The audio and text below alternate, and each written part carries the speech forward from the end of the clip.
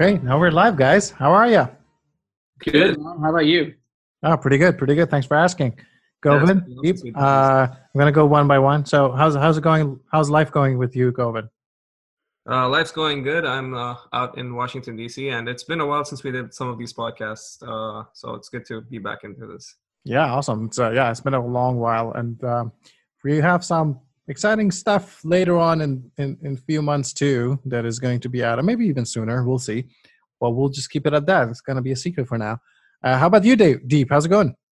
Really good, man. I'm enjoying the fact that the weather's getting better. I'm out in Toronto for the time being, and yeah, I kind of just like the opportunity to reflect and stay indoors. Awesome. Yeah. Well, so it's a good idea to probably stay indoors. Although it's a very nice weather. It's a little bit cold, but it's very sunny here in Toronto. Country. I don't know how's the weather in there, Govin, in Washington. Oh well, it's better than Toronto to start, but it's also warmer now, and the trees are blooming again because Oh I yeah, think nice. everyone's used to thinking it's spring. So you know, you know how weather is. Weather is fractal. Oh, well, well, now why don't you tell us why you mentioned fractals right now? Oh well, because you told me, hey, let's talk about fractals in a podcast. No, I'm joking. Well, that's actually literally why this is. Yeah, that is what this is. But apart from that, well, weather itself is composed of many tiny micro processes that have an emergent macro phenomena, right? Which is what weather Mhm. is. And the micro phenomena is like how gases move against each other, like in the atmosphere, and pressure differentials that happen due to various like micro conditions, like maybe something gets moved, and then there's something that emerges out of it, which is what climate is. Um, so that's kind of really the theme of what fractals are. Fractals are something that are composed of many self-similar pieces. So there's like a large thing, like you can even think of it like a square. Like a square is self-similar because if you cut up a square into four tiny squares, you have each of those squares are just a quarter of the size of the actual square. But then you can extend that to something like a cube, which is like you can cut up a square, a cube into like four tinier cubes, each of which is an eighth of the size of the original cube, right? Yeah. So you can also extend this to something like a weird, funky curve, like the coast of Britain. There is a factor by which you can reduce the size of the coast of England and end up with some self-similar replicas of the coast of England within the coast of England itself. And that's what's called the fractal dimension. Wow, that's very interesting. And I always have been fascinated by fractals, which you basically give a broad definition of what they are. And we're going to talk about them, not just them, but we'll get to a little bit uh, depth and details of these things. Right. So I'm going to ask Deep. So what, Deep, do you remember the first time you came across these fractals? um, Fractals, like as the Yeah, concept. as general, yeah, as a concept, yes. So I would say I was in either grade 8 or grade 9. Okay, you were early bloomer. I was a little bit. it For was a sure. little bit. It was a little bit later for me. It's not like I understood the deepest mathematical aspects, but I knew what they were. I loved them. So, like a quick, like 10-second background. I don't know. I was a huge user of the internet, like from an early age. I'm sure both of you were too. Like, uh, Haha, yeah. yeah, that's what I thought. Same with Go. Like, that's out of the question. So yeah. But apart from playing a lot of RuneScape, I used to troll around on physics forums a lot. Like, around like grade 7, I got really obsessed with it, and through that, like these researches, just reading people's thoughts, eventually I came across fractals. So that was around grade 8 or grade 9. It's amazing. Now, for people who are like, what the fuck are these guys talking about? Why is it so beautiful or amazing or whatever? We're gonna just definitely put these in the show notes. Just go look at some pictures, Google it yourself, whatever is more accessible to you. But there is some beauty in these, and the fact that we perceive them as beautiful, it could actually be has have some meaning behind it. I don't know. Have any of you thought about that? Why do we think of these things as kind of like beautiful or mesmerizing? Which I do, and I know a lot of you do. Well, I can start that one off because Sure. I think just the hyper fine structure and symmetry of it is almost incomprehensible, right? There's like no matter where you look in a fractal, like a canonical fractal is the Mandelbrot set, which I'm sure we can include that in the show notes. If you look at it and you stare into it, there's even some videos on YouTube of like zooms into the Mandelbrot set. It's just no matter where you see, there's just like these hyperstructural patterns that are just so symmetric and so perfect that it's like hard to comprehend something like that could exist, right? I think that's what makes it seem so beautiful. In fact, well, to answer your earlier question of where you encountered fractals first, you asked it deep, but I was raised as a Hindu, and my mom always used to draw these little pattern things out of flowers, out of rice flour or wheat flour or whatever. And this is like a big thing in Hindu culture, and I'm sure it is in other cultures too, right? Like you just have fractals ingrained within us as something that's beautiful. Yeah, very interesting. Actually, that's true. If you look at culturally, you can see these patterns emerging in a lot of cultures as an active component of, I don't know, symbology or whatever. Now, let's get a little bit deeper. So I want to say about 2 years ago or 1.5, or maybe one. Anyways, somewhere between 1 to 2 years ago, you came to me with the notion of these fractals, and you were working on something specific, and you mentioned that I'm doing this. Do you want to jump in? Deep is going to jump in. I was like, well, that's actually quite interesting. Do you want to tell us a backstory of what that whole thing was and how you came to contact with it? Yeah, for sure. That was the Mandelbrot set again. A little bit of foreshadowing earlier. And the project was to do machine learning on the Mandelbrot set and see if we could use something like, say, a neural network to learn the layers, to learn the different resolutions of a Mandelbrot set, and see if you can actually predict what a Mandelbrot set zoomed in is going to look like based on the training data. I thought that would be super fascinating, just because that gives us more insight into something that's not really well understood in mathematics, which is fractals, right? Especially the Mandelbrot set. It's a class of functions known as iterative functions, and those produce very strange behavior because, well, for one, the Mandelbrot set is just composed of the rule x squared plus c in the complex domain.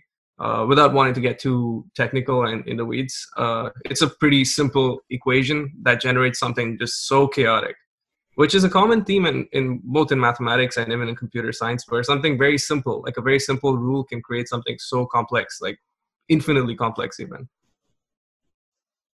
Yeah, no, that's great. And then we jumped in. We started working on some aspects of this project. We were struggling with so much details that are redundant here, but for the fun of it, we had trouble computing large amount of basically large resolutions.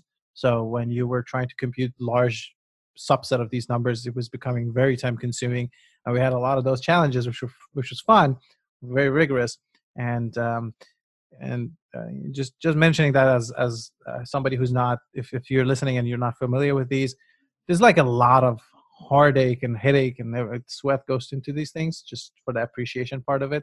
But eventually, the beauty emerges, and that's where you're rewarded, and you're like, it totally worth my time. And that's how I look at it, at least. Now, okay, so at the beginning we started generating these. So deep.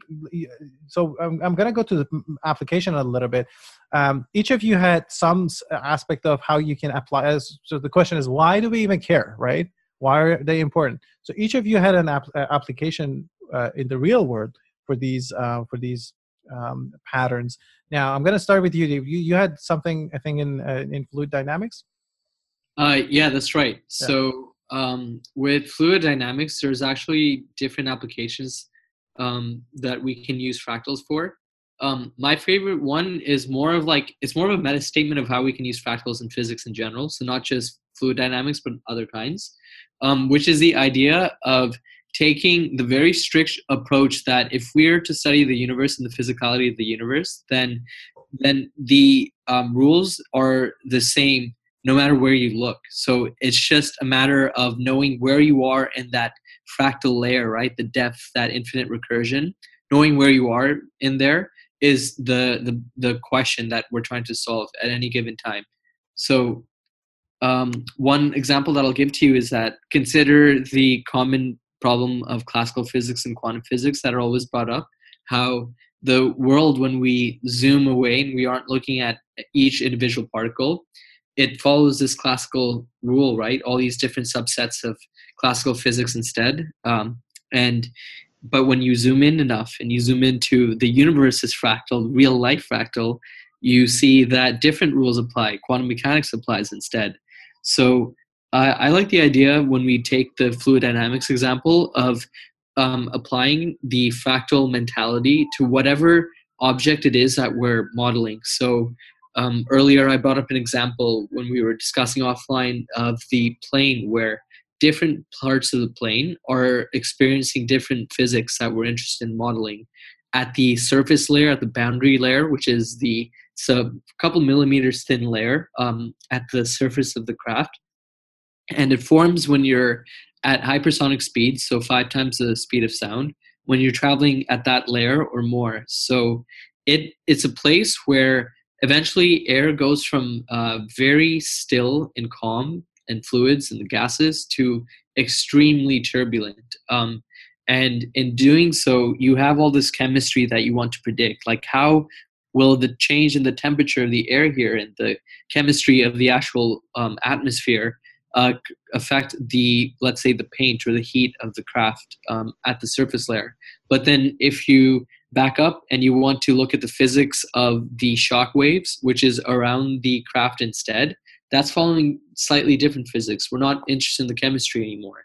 Yet when you take a step back further and look at the whole plane, it is just one system that is just unique and unified that we're interested in. So it makes sense to apply fractal theory in that respect. Yeah. Cool. And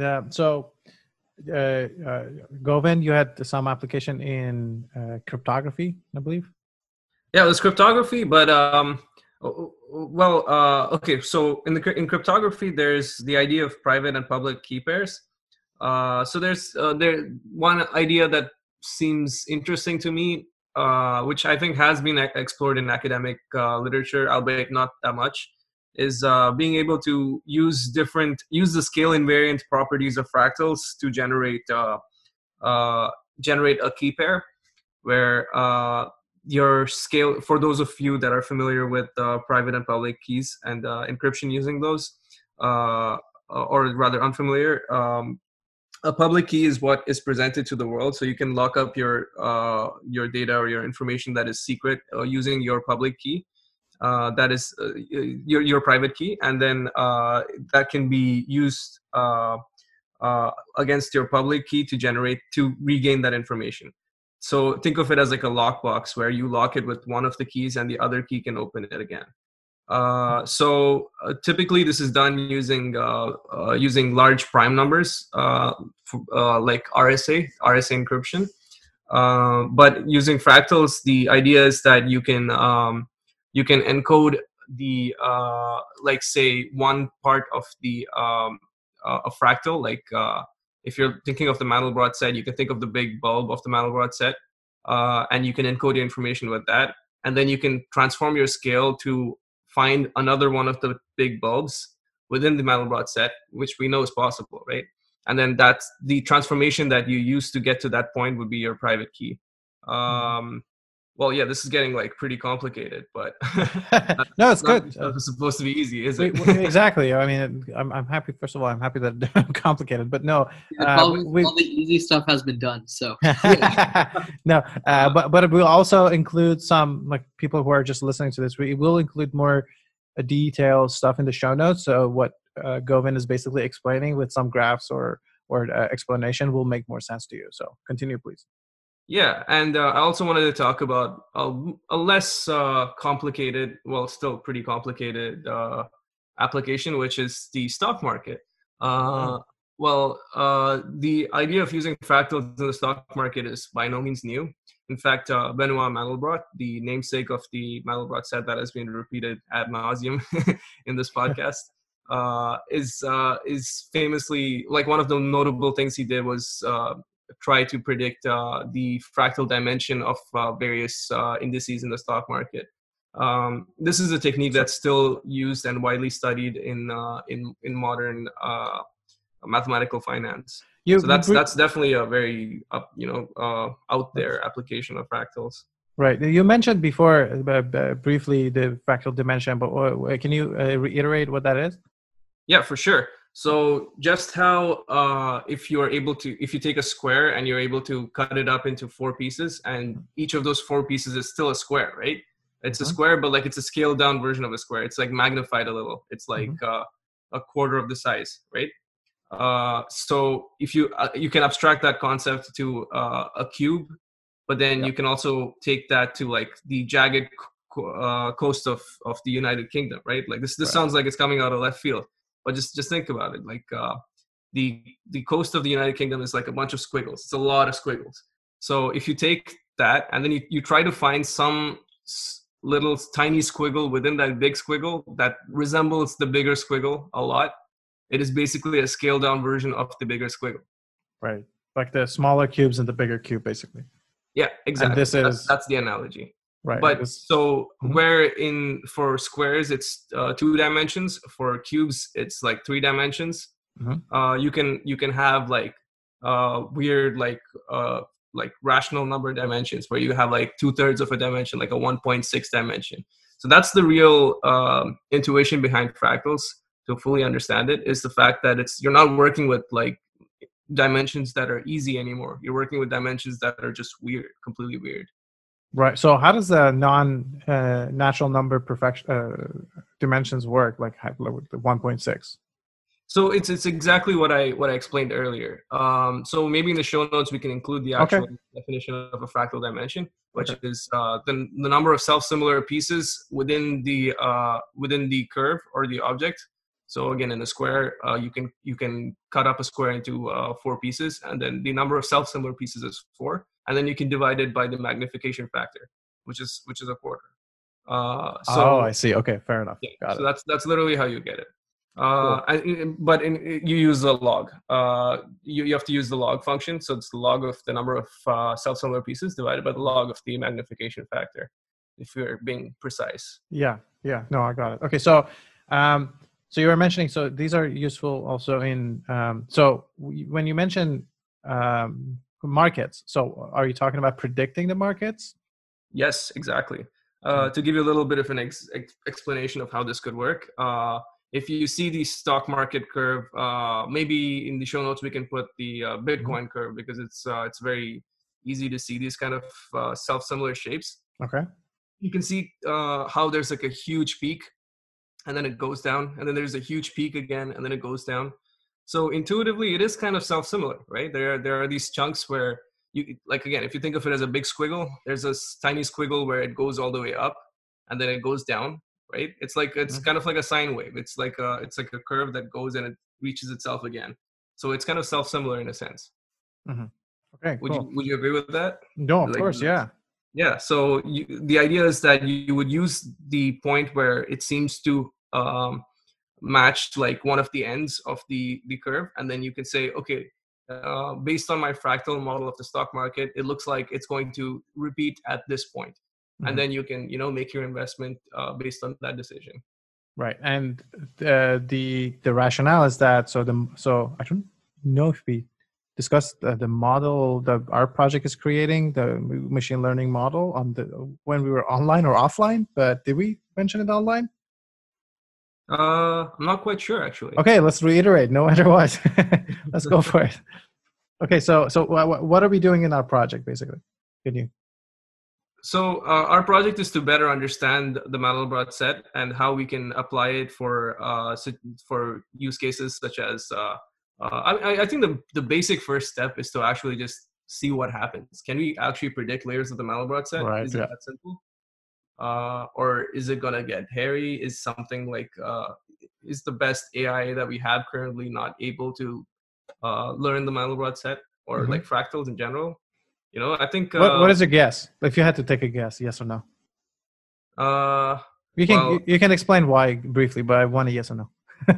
my disclaimer is I'm not sure, of course, but Okay, yeah. I want to say no So it because can't predict. That's what you're saying. yeah, Okay. just because it's so computationally intensive, that I think there's something deeper mathematically hidden within these curves that simple statistics will not be able to help us get there. Okay. What do you think, Deep? Same question. Yeah, I couldn't agree more. I think what we'll see if we're lucky is some kind of like quasi, like a 5-year-old trying to recreate a drawing of a dinosaur. Like we might get something of that kind, but to truly capture the underlying mathematics, our current regime of machine learning is just not there yet. Okay, fair enough. Now, I just want to say, if I'm wrong, hey, like I think that'll be pretty cool. yeah, I'm really. That in itself is a good discovery. Yeah, no, I'm gonna be rooting for you to be wrong, honestly. So don't worry about it if you're wrong. No, but so if we do train some AI that looks at these layers and tries to predict them and say they're successful. Now, excuse me. How do we? So it seems that if you're able to predict the market, the economical market, you should be able to predict anything else with any kind of self-replication or self-similarity. Would you agree with that? Yeah, because well, if we do predict the stock market successfully, well, apart from being insanely rich, we'll also have predicted human behavior, because that's kind of the underlying. That's how the stock market works, right? Like that's how economic models work mainly. Mm-hmm. And do you actually coupled with nature too? We would get a 2-for-1 deal. That's all I want to say. No, actually, I was going to ask you further. Do you have any other similar applications in your mind? Does it like stop for you there, or do you? I'm talking to Deep actually. Like, do you think it has potential to go further in terms of what you can predict with these things? Do you have any examples? Yeah. So one thing that, and again, it's maybe less so about predictability, but we'll see, is let's go back to quickly quantum mechanics and the fundamentals. So when we look at a system and we want to define the measurables of the system, what we're really saying is that this system has these kinds of measurements we can make, and these are the finite values that you can measure the system to be in, and that's all defined in the wave function, right? It's all encoded in there, and so you'll never, in theory, measure anything outside of that wave function. The wave function is supposed to contain everything about a system and the measurements you can make. So if you wanted, but then if you dig a little bit deeper, you see that the actual definition of a measurable is that the value maps to the eigenvalue, which maps to the eigenvector of the Hermitian operator, which is acting on a quantum state. So let's say that I have some sort of qubit superposition or some sort of system, forget qubit, any system, physical system that's in a quantum superposition, and I want to make a measurement on it. The way that I would define the state of that system is using Dirac notation. It would be a vector in a Hilbert space. Sometimes it's finite dimensional, sometimes it's infinite dimensional, and there are different kinds of. Can you super quickly explain what a Hilbert space is? The Hilbert space is, think of it as a generalized Euclidean space. So it's supposed to represent more abstract vectors like complex vectors, while also defining certain functions that the normal Euclidean space does not. I believe that includes the inner product. There's a specific kind that you can do in quantum mechanics. So beyond that, the whole idea though is to keep that idea of conserve that concept of Euclidean spaces just at much higher dimensions, because keep in mind we're representing quantum states in those dimensions where your actual vector is represented by a complex number, or it can be like the elements of your vector. So and so the more let's say entangled systems you have, the higher dimension Hilbert space you're dealing with. So in Mhm. the quantum computing regime, if you take, let's say, 3 qubits and you entangle them, then you're dealing with a Hilbert space that's 2 to the 3 or 8 dimensions large, and so on and so forth. So, so yeah.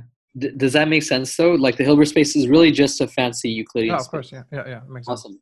Yeah, continue. Great. So, and also one thing about the Hilbert space is that it lets you, using the vectors, you can represent superpositions, which Mhm. is insane, right? That's what we really care about. And so, so going back to the system that we haven't measured yet, it would be represented by this state function or this vector in the Hilbert space, right? Let's say it's in a superposition, and the vector accurately reflects that. Then the measurements, the possible values that we can measure in that system depends solely on the operator, the measurement operator that we're applying to that quantum state.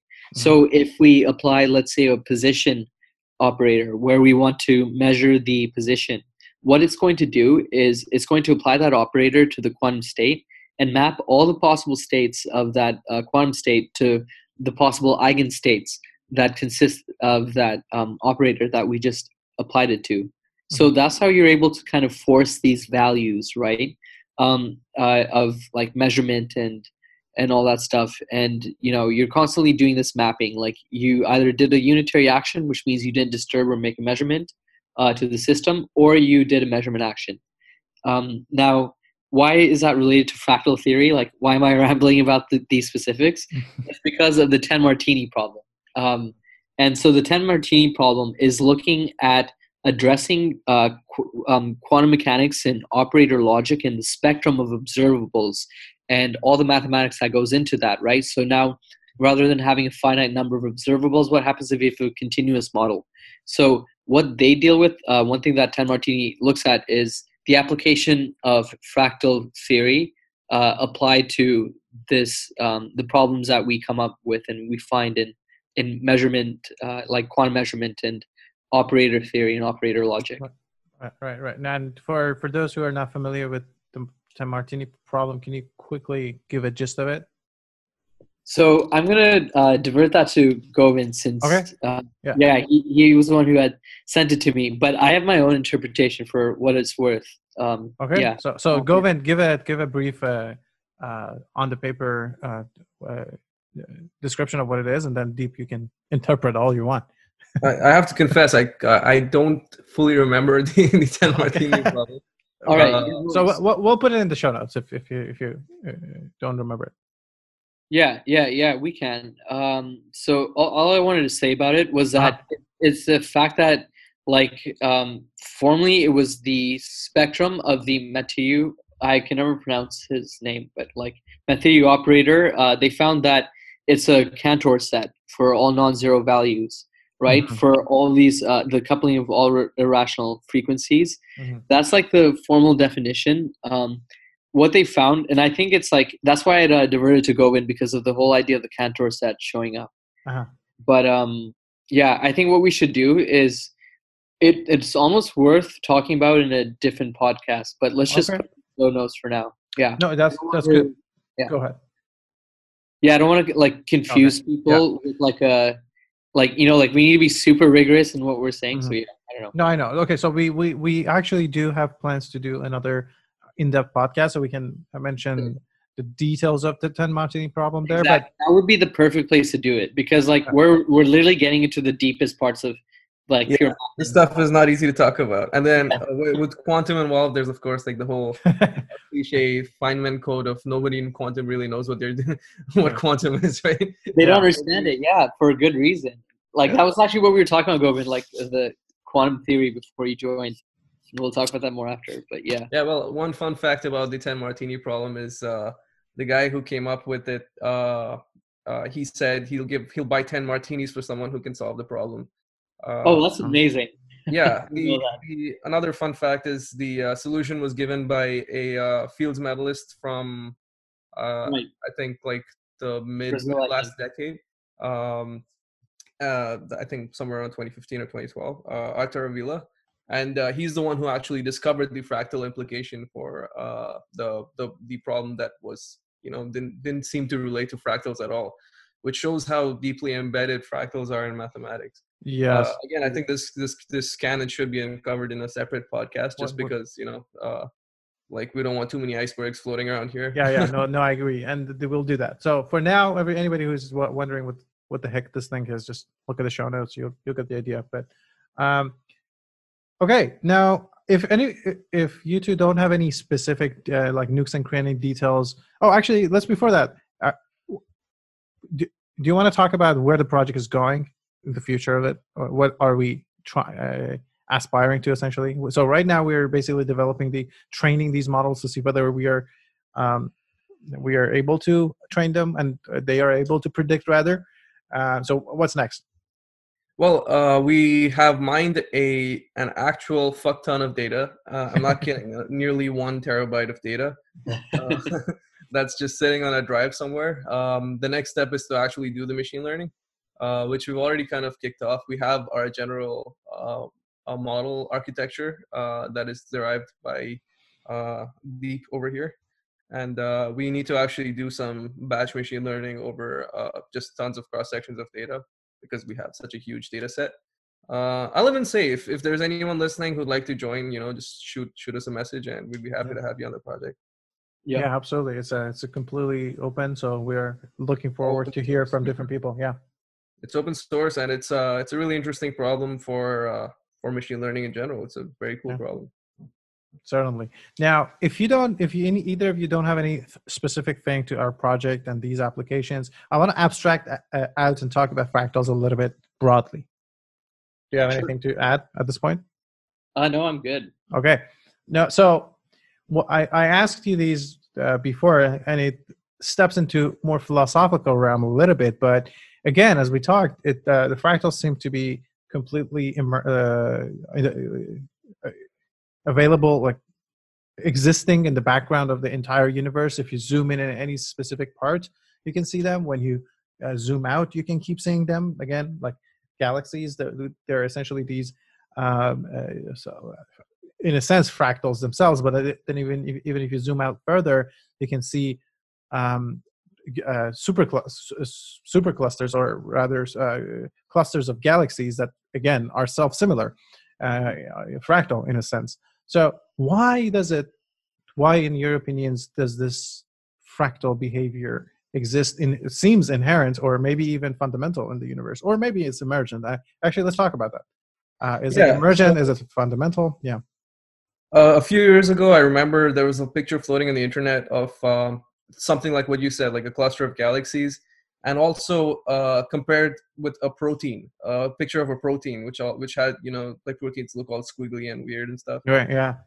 And most of my friends there was, I think inevitably it was some relation to how like intelligent design and all that stuff was there, which is not the focus of what I'm trying to say.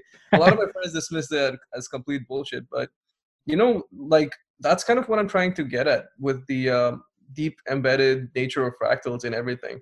I think, well, since in mathematics we generally deal with a lot of spaces, right? Like, I mean, Hilbert space is an example of one.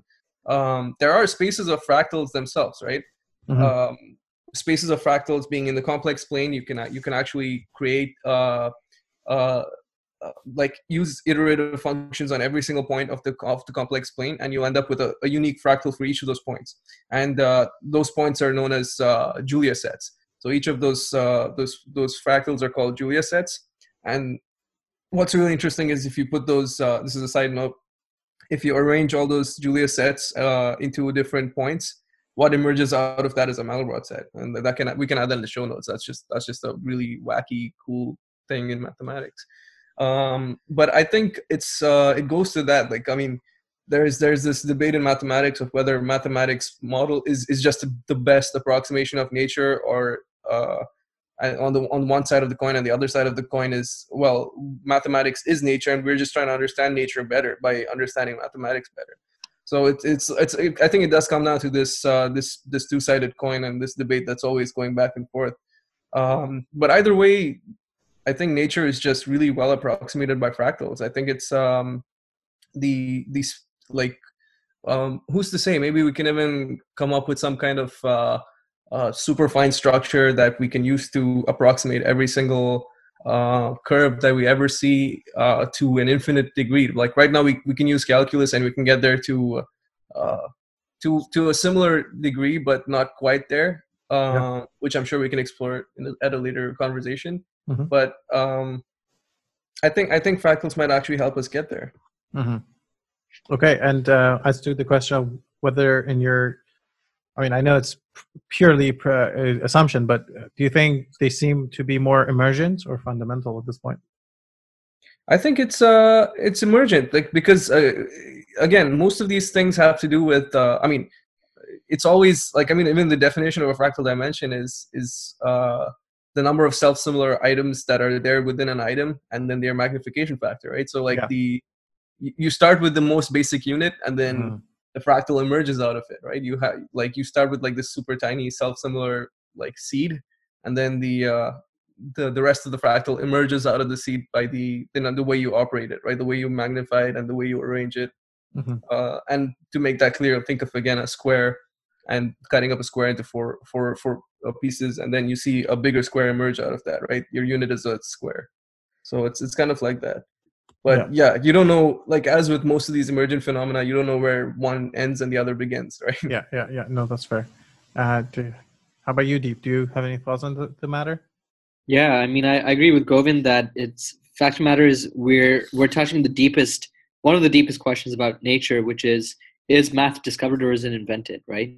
So like, but that being said, like, I've always, not always, like recently concluded that going back to like the definition of superposition, I really like what it says about reality, because when something's in a superposition of, let's say, two states, it's never saying that it's in either that state or the other state or both states or neither of the states. It's saying it's in a superposition, which means that we can't physically say anything about its current state in any logical manner that makes sense. But when you measure that superposition, you might get one or the other state, depending on the probability and what kind of superposition it was. So you'll get different answers, varying answers every time you make a measurement. And I feel like that's what happens with this. That is what's happening with this question of the dualistic sort of divide we take with ascertaining whether the universe is mathematical or whether we invent it. Because it might not be either or, it might just be a superposition of the two. So sometimes fractal-like behavior we observe in the universe is truly just emergent. Sometimes it's the other way around. Maybe. That's what I think. Okay, fair enough. Now, I want to throw out two other concepts that we're going to talk about in detail later, but I want your feedback, like a short feedback at this point. And mentioning all of these, mathematics being either developed or discovered, invented or discovered now. So I'm not sure if this was Lee Smolin, but I believe it was talking about possibly the laws of the physics and the laws of the universe being not constant, rather not fundamental, and evolving. And I'm sorry if I'm misquoting him for somebody else, but so what are your thoughts on that? So I love that, because I love that we're still thinking about that, because it's an important freaking question, right? That like, okay, I would like to know if the physics, right outside of the Hubble bubble completely changes. Right. That's definitely important to know. So that being said, so I believe the term is isotropic and anisotropic, right? So like, so when something is anisotropic, just for the listeners, what that means is that when you measure it from different like physical angles or just different ways, it has different properties. So the measurement, the type of measurement you make affects the outcome. And whereas with isotropic, no matter where you measure it or how you measure it, you will get the same result. So a physical example is, let's say like I take a sphere, and it's a perfectly like cut, diamond sphere. And if I wanted to measure, like, let's say the diffraction at a specific point on the sphere, it's going to be the same angle wherever I go, right? So that makes that property, diffraction in this case, an isotropic property of that diamond. Whereas with, and so when you look at the universe, we're constantly asking, or like Lee Smolin and others, is a universe isotropic when you look far enough, or is it anisotropic, where we have different physics when you measure it from a different place?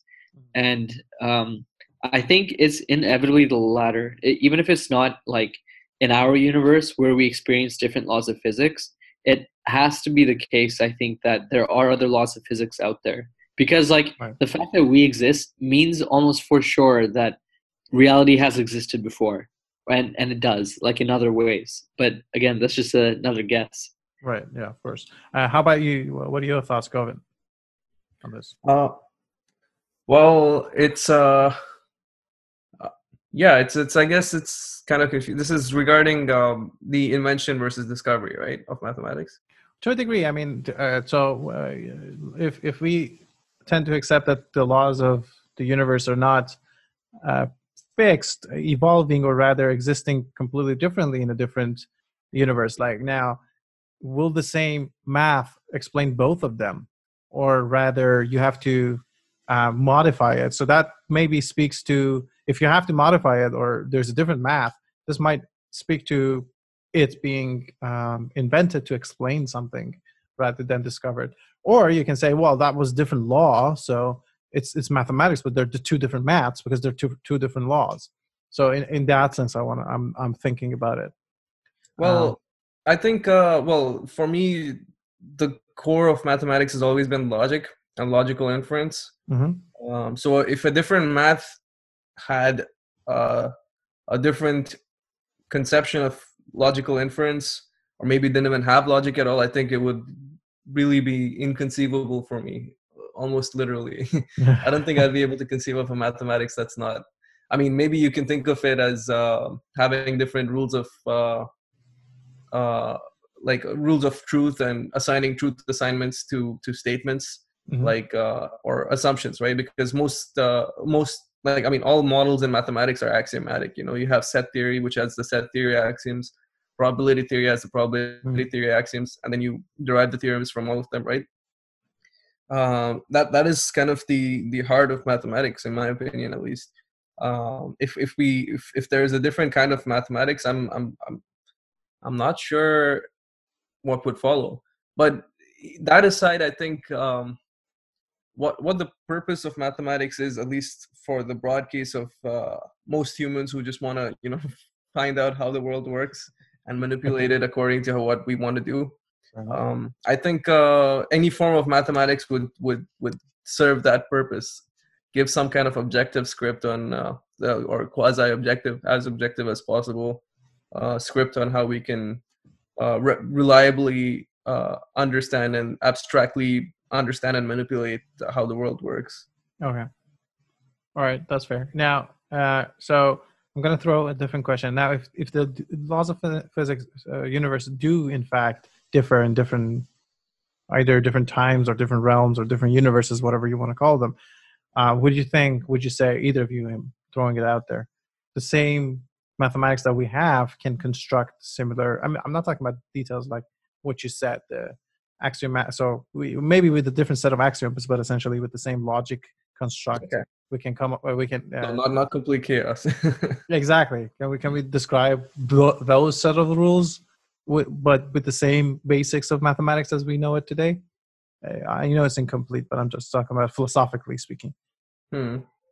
So let's look at the idea of different infinites first, because when we're looking, right, that's a good one. So think about the multiverse for a second, and you know how there's different kinds of infinites, right? Like from 0 to infinity and just the whole numbers, and then all the integers and all the rationals and all that stuff. And the set keeps getting bigger and bigger, right? So think back to the multiverse. We don't know what kind of infinite it is. We don't know how large that set of infinite multiverses might be. And we don't know how large the number of people, or we also obviously don't know the anthropic principle, but we also don't know the number of inhabitants or life forms that exist out there in the multiverse. And that matters because what if the infinity for the multiverse is larger than the infinity of sentient beings out there in the multiverse? That means that you have leftover multiverses, right, that aren't inhabited, then in that case, if we're going to take physics as we approach it from the measurement problem and approach, then we have no way of saying that there even is a physics in those multiverses where there is no one to make a measurement. So my answer is that we would need a different kind of math and different kind of physics to address the physics of other multiverses that don't follow our rules. Hmm. Yeah, I mean, I think it's good that we're we're at least someone is talking about these questions, right? Like, because it just gets so hard to even talk about these, because you need to be at the highest level of abstraction at so many different fields to even. This is kind of an emergent field, like even the field of multiverses, right? Yeah, it totally is. Like I feel that this century and this millennia in general will be a millennia of probing the multiverse and empirically proving it and just going farther and farther, even trying to make like portals and ways to go, travel to other multiverses. I think we will do that at some point, not in our lifetime for sure, but eventually. Yeah, I mean, let's hope it's in our lifetime. That would be pretty cool. Yeah, dude, let's make it happen. Yeah. And I hope fractals will get us there. Totally. Now, another thing that I want to throw at you, I said two things. I mean, this is, again, we're coming to the end of the show, so I want to basically make it very short, but we're going to talk about it in depth later on. But that is I think I shared the book with you. I don't know if you have the author in front of you because I'm blanking on his name, but the book that he has is The Case Against Reality. Oh, Donald Hoffman. So what? Again, I didn't read the entire book yet, but based on me hearing him talk and other people's talk about his work, now his point of view is that, okay, reality as we come to define it, however you want to define it, it's not really the deepest of the realities that you can possibly think of, and it's evolutionary. So this is what he's saying. It would be evolutionary against our interest to actually understand the reality at its purity, because then we couldn't function in the world as we do. So for instance, he gives the analogy of computers, and let's say you're moving objects and on your desktop to different folders, to recycle bin, whatever. And now this is not literally what is happening at the low level of the computers, but it's a good approximation for us to understand and use to do our things in the computer. Now, what are your thoughts on that? Either of you can go first. Deep, maybe? Sure. So first of all, like, I really like the idea that he's taking the evolutionary approach of like, okay, maybe it's not even worth knowing the true nature of reality, because maybe that's why we don't have like natural intuition for quantum mechanics, right?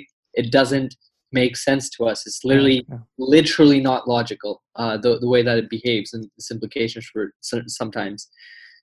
So I wonder though, like, and it depends, but I wonder if we can like train the next generation of, let's say, children to have a different intuition, right? And to have a better, deeper understanding of reality. Would Hoffman consider that as going against what is in our evolutionary benefit? Right. So like, yeah. Right. So based on what I understand of him, I don't want to butcher his point of view, obviously, but this is just my interpretation of what he's saying. And that is, well, maybe not in one generation. And it doesn't mean that we cannot develop tools that help us understand the nature of it, but that's not, so that's not really natural to us. But so we have to put a lot of work to actually dig deep. So he's not imposing that it's always like absolutely impossible and there's no way we ever can do this. That's not what he's saying, but he's saying maybe that's the case, but I'm more optimistic, and I think we can like develop tools like we have developed science to further understand the reality, like at least closer realities of a universe rather than some further approximation of them, and keep getting closer and perhaps getting to the thing, whatever that is. But I don't think he's just going to accept the training of a next generation as enough of a step. Awesome. Yeah, that's good. Yeah. You go, Vin. What do you think about this whole thing? The denying of reality, in a sense. So his book is The Case Against Reality, in that, okay, like Actually, I don't know why he names that book this as he did, again, because I didn't read the entire book. I mostly heard him talk about the book, so it's not a fair assessment. But essentially, so do you think there is a complete, like, again, going back to the analogy of the computer, so when you're moving icons on the two folders and from the folders, that's way far from what is actually happening. There's a bunch of electrons moving around, and there's not, you have no understanding of those electrons when you're moving into computers. So do you think we're that far from it, absolute reality, if you will? Well, I mean, this is a question of philosophy has been trying to address this, specifically metaphysics, for like hundreds, thousands of years, right?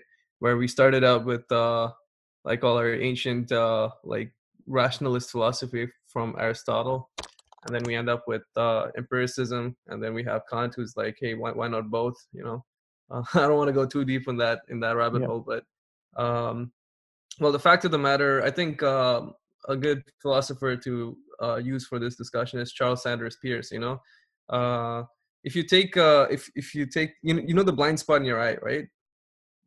Yep. Like we got a spot where I think the optic nerve passes through.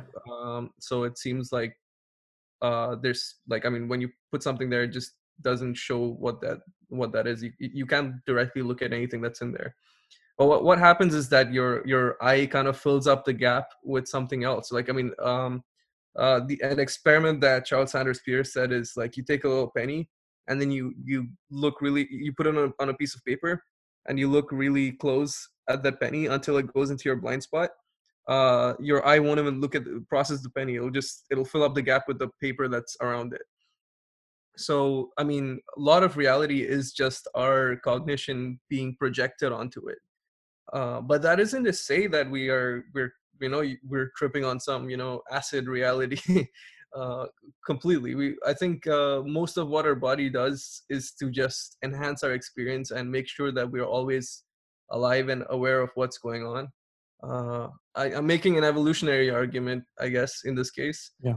But to say that we're separated to such an extreme degree from the actual objective reality seems a bit of a stretch to me.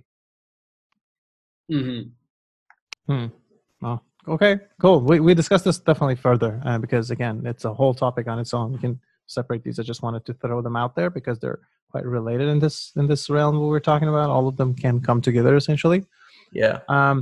So thanks, guys. This was awesome. We're going to definitely dig deep in all of these subjects that we talked about, 10 Martini problem and what do you call it? These two that I recently introduced, and basically bring everything together at some point. If you have any final words, go for it. Otherwise, I think we can adjourn here. Well, yeah. I'll say that I'm very excited for the Fractal project and to see what kind of models we can come up with. And we'll be sure to keep you guys posted on what we make of it. Awesome. You, Deep? I just want to make one final comment. And also, I echo Govind's thoughts. I think this project is going to be super cool. It's going to reveal a lot of things about reality that we all care about. But speaking of reality, my final thought was that we definitely need to get better with, and we'll talk about it more next time, but so one of the best philosophers of all time, and especially of the 20th century, he was also a logician. His name was Ludwig Wittgenstein. He he made a couple of breakthroughs in philosophy and logic, and one of the ones that he did in philosophy, like the general idea, came down to him showing and debunking the use of language and how we don't use it properly, and even when we do, it still isn't good enough in the way that we use it for what we are trying to approach and accomplish and tackle. So he really emphasized the use of language. And when it comes to the idea of reality and objective reality and how far we are, we definitely need to agree on definitions better and have super precise, rigorous, wide varying definitions of reality and just super nuanced looks on what we mean when we say that. Couldn't agree more. That was actually well said and awesome. All right, guys. Thank you. We'll definitely. Thanks for the awesome chat, by the way. Very engaging. Thank you. Yeah, definitely. I always enjoy having a chat with you two. It's amazing, either online or offline. It doesn't matter. It's amazing. And I hope our listeners will enjoy. Again, we'll pick this up later with more depth. And until later episode, have a good evening.